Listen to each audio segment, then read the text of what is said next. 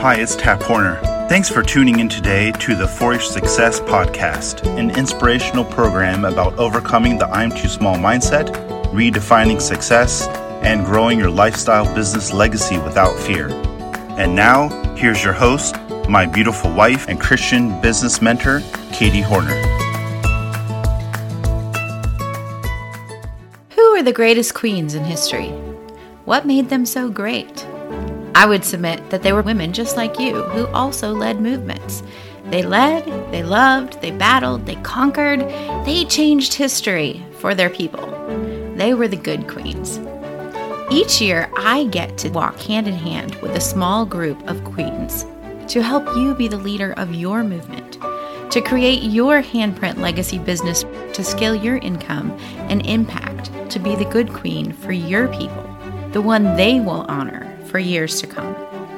The Queen's Mastermind is only open for enrollment at our live event, Handprint Legacy, each year. But over the course of the next several weeks, I'm going to introduce you to several queens, both modern-day queens and historic queens, and the impact that they have had and still are making on the world as we know it. We're going to see what we can learn from them as we lead our people in the modern-day marketplace. Being a good queen is not just about how you dress or what you do. It's also about how you believe and who you are becoming. So I hope you'll tune in to the next several episodes of this mini-series about becoming the good queen. Hello, my name is PJ Patanyak. Since becoming a queen, many doors have opened for me, including this very business, which I just made official. My confidence has increased so much in myself and in my tech skills. This has led me to increase my teaching slots by 4 times. I went from 20 to over 80 since becoming a queen. God is so good. The website for my business is www.wonderandgracelifecoaching.com. Hey, my friend, it's Katie. Have you ever wanted to be queen? Well, I remember when my daughter turned 13 and she said, Mom, I want a curling iron and a crown for my 13th birthday. But you know, a trip to London to see the castle and the Eiffel Tower in France, that would be cool too. Well, there's something inside each of us, isn't there, that wants to be special, that wants to be queen, that maybe wants to dress up or to have a certain recognition, to accurately own the world, right? There's a queen deep inside every one of us. I'm a firm believer of that. We all have dreams. We all dream of being in charge. Maybe it's being in charge of your own schedule. Maybe it is being in charge of your own business, your own company. We dream of being a queen in our spheres of influence, and yet sometimes we don't think about the power and the responsibility that comes with that position. Each of us are queens in our own spheres already. You're queen of your home, you're queen of your car, you're queen to your dog or your pet. So in this Queens mini-series, we're going to be talking about being the queen in your own realm of influence, in your family, in your friends, your coworkers, your neighbors, your Sunday school class, the virtual assistants you hire on a project-by-project basis, the quilting class, the watercolor painting class, the, surfing class that you're a part of, but definitely in this business that God has gifted you. And so we all have this thing inside of us that makes us want to be queen as a woman. And I firmly believe that you have people who are looking to you, who are influenced by you. They're looking to you for certain things. Now, they may not bow and call you Her Majesty like my son did when he was 6, but they're definitely looking to you for leadership, right? They're looking to you to be the leader, to be the one that they look up to, that they take direction from. Well, in 1951, a man you may all know of had a very rocky relationship with his own stepmother and decided to tell a story to the world. But he decided to tell a story to the world that the world would never forget. And that was the story of Cinderella. And what we have learned from his popularized version of this European folktale is that a true queen is good and kind, even if her subjects are just talking mice. It's not what's on the outside, It's what's on the inside that makes you a queen. That's what makes you royalty. It's not the dress, it's not the shoes, it's not the carriage. All of that disintegrates in a few hours or in a lifetime. But it's what's on the inside that counts. And he told every woman, every girl, every teenager who watches that movie that you are a queen. It's just up to you to decide if you're going to be a good queen or an evil one. And each of us has the same decision in our own realm of influence. I want you to think about some of the queens of the past. Who are some of the queens that you remember studying in history? Were they good? Were they bad? What did they use their influence to achieve? What do we remember about them? One of the ones that comes to my mind is Queen Esther. She was brave, committed. She was clever about how to handle her situation. She had to know good from evil. She used her beauty, yes, but she used it for the good of the people.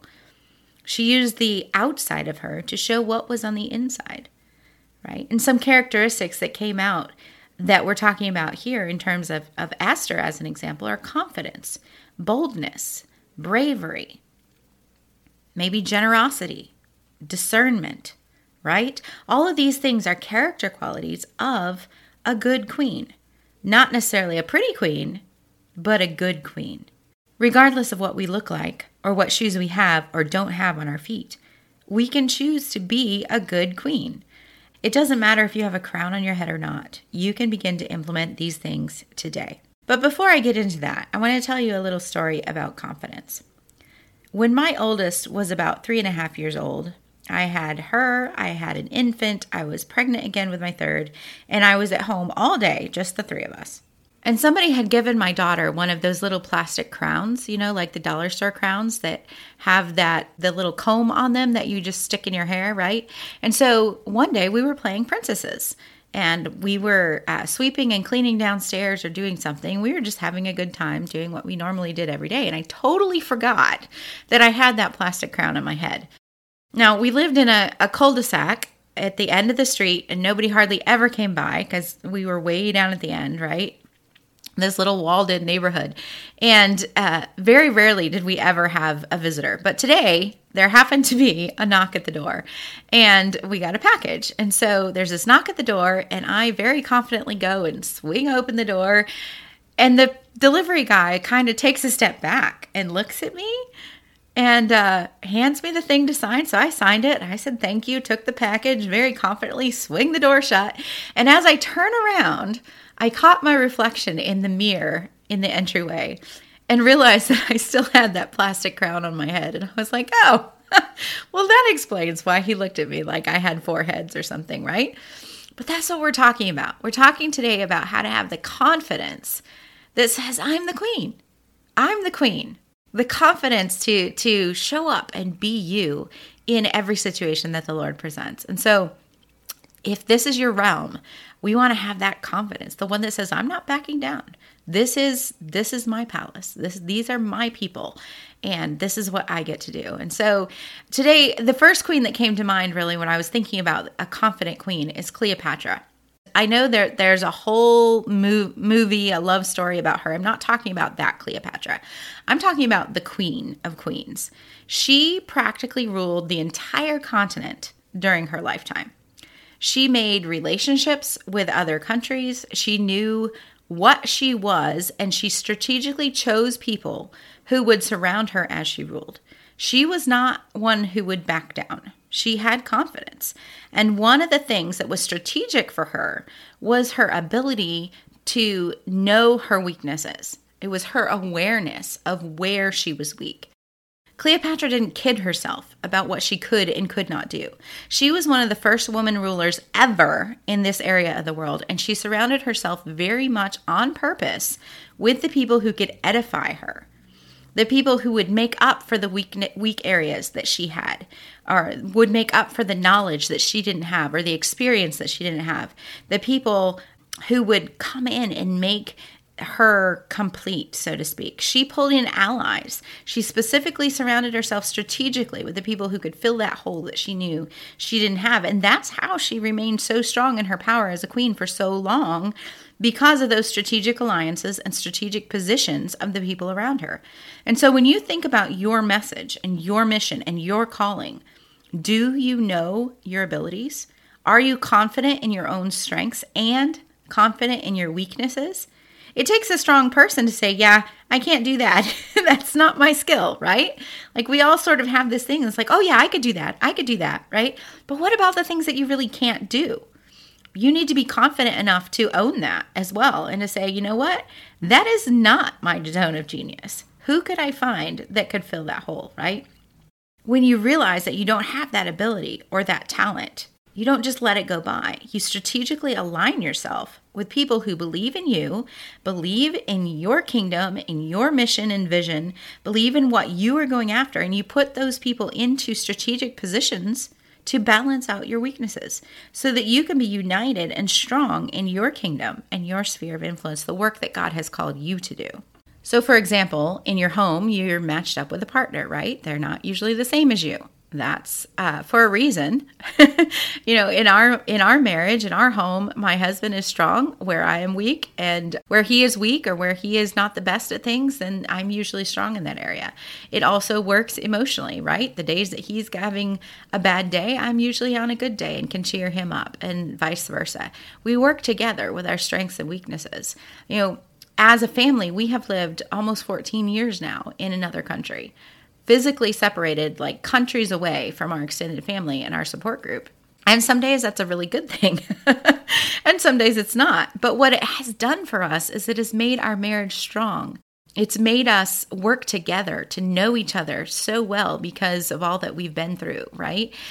All it takes is a look for me to know that something's off with him, or for him to know that something's off with me. We can read each other that well. We almost know each other's thoughts.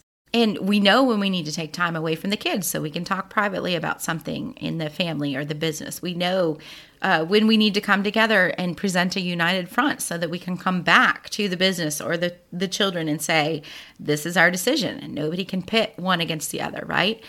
Knowing our strengths and weaknesses has brought us to the point where we can now make decisions together, united, based on what we believe God is leading us to do, rather than on what others are going to say or push for, right?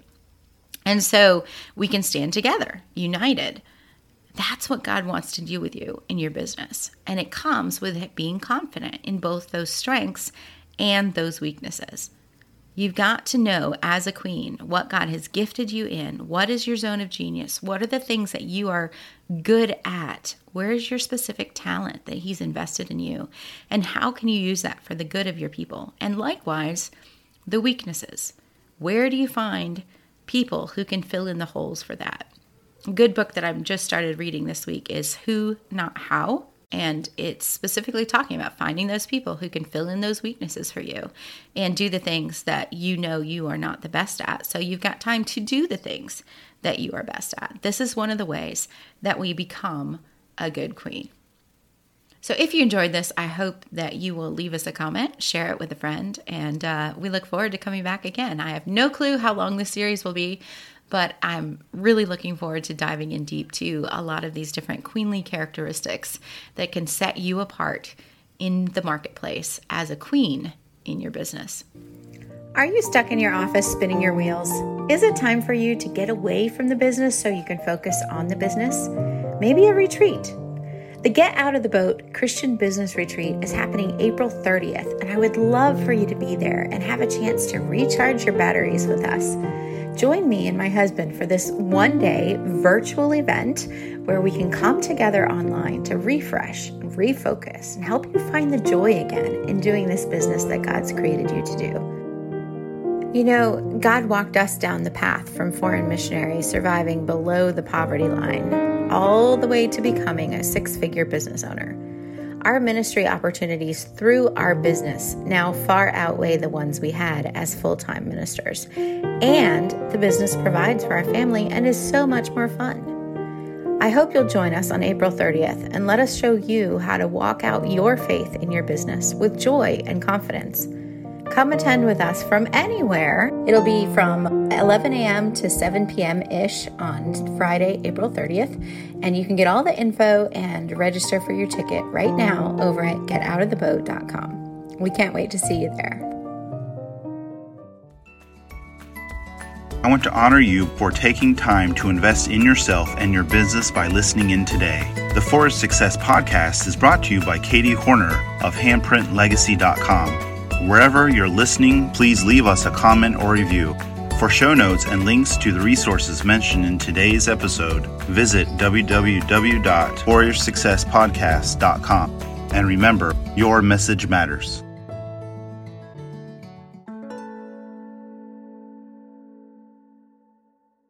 You've been so caught up in figuring out how to market your business the quote right way, you've found yourself overwhelmed and your dream a little muddied. What if a simple mindset reset could help you realign your vision, refine your expectations, and revive that dream for your business?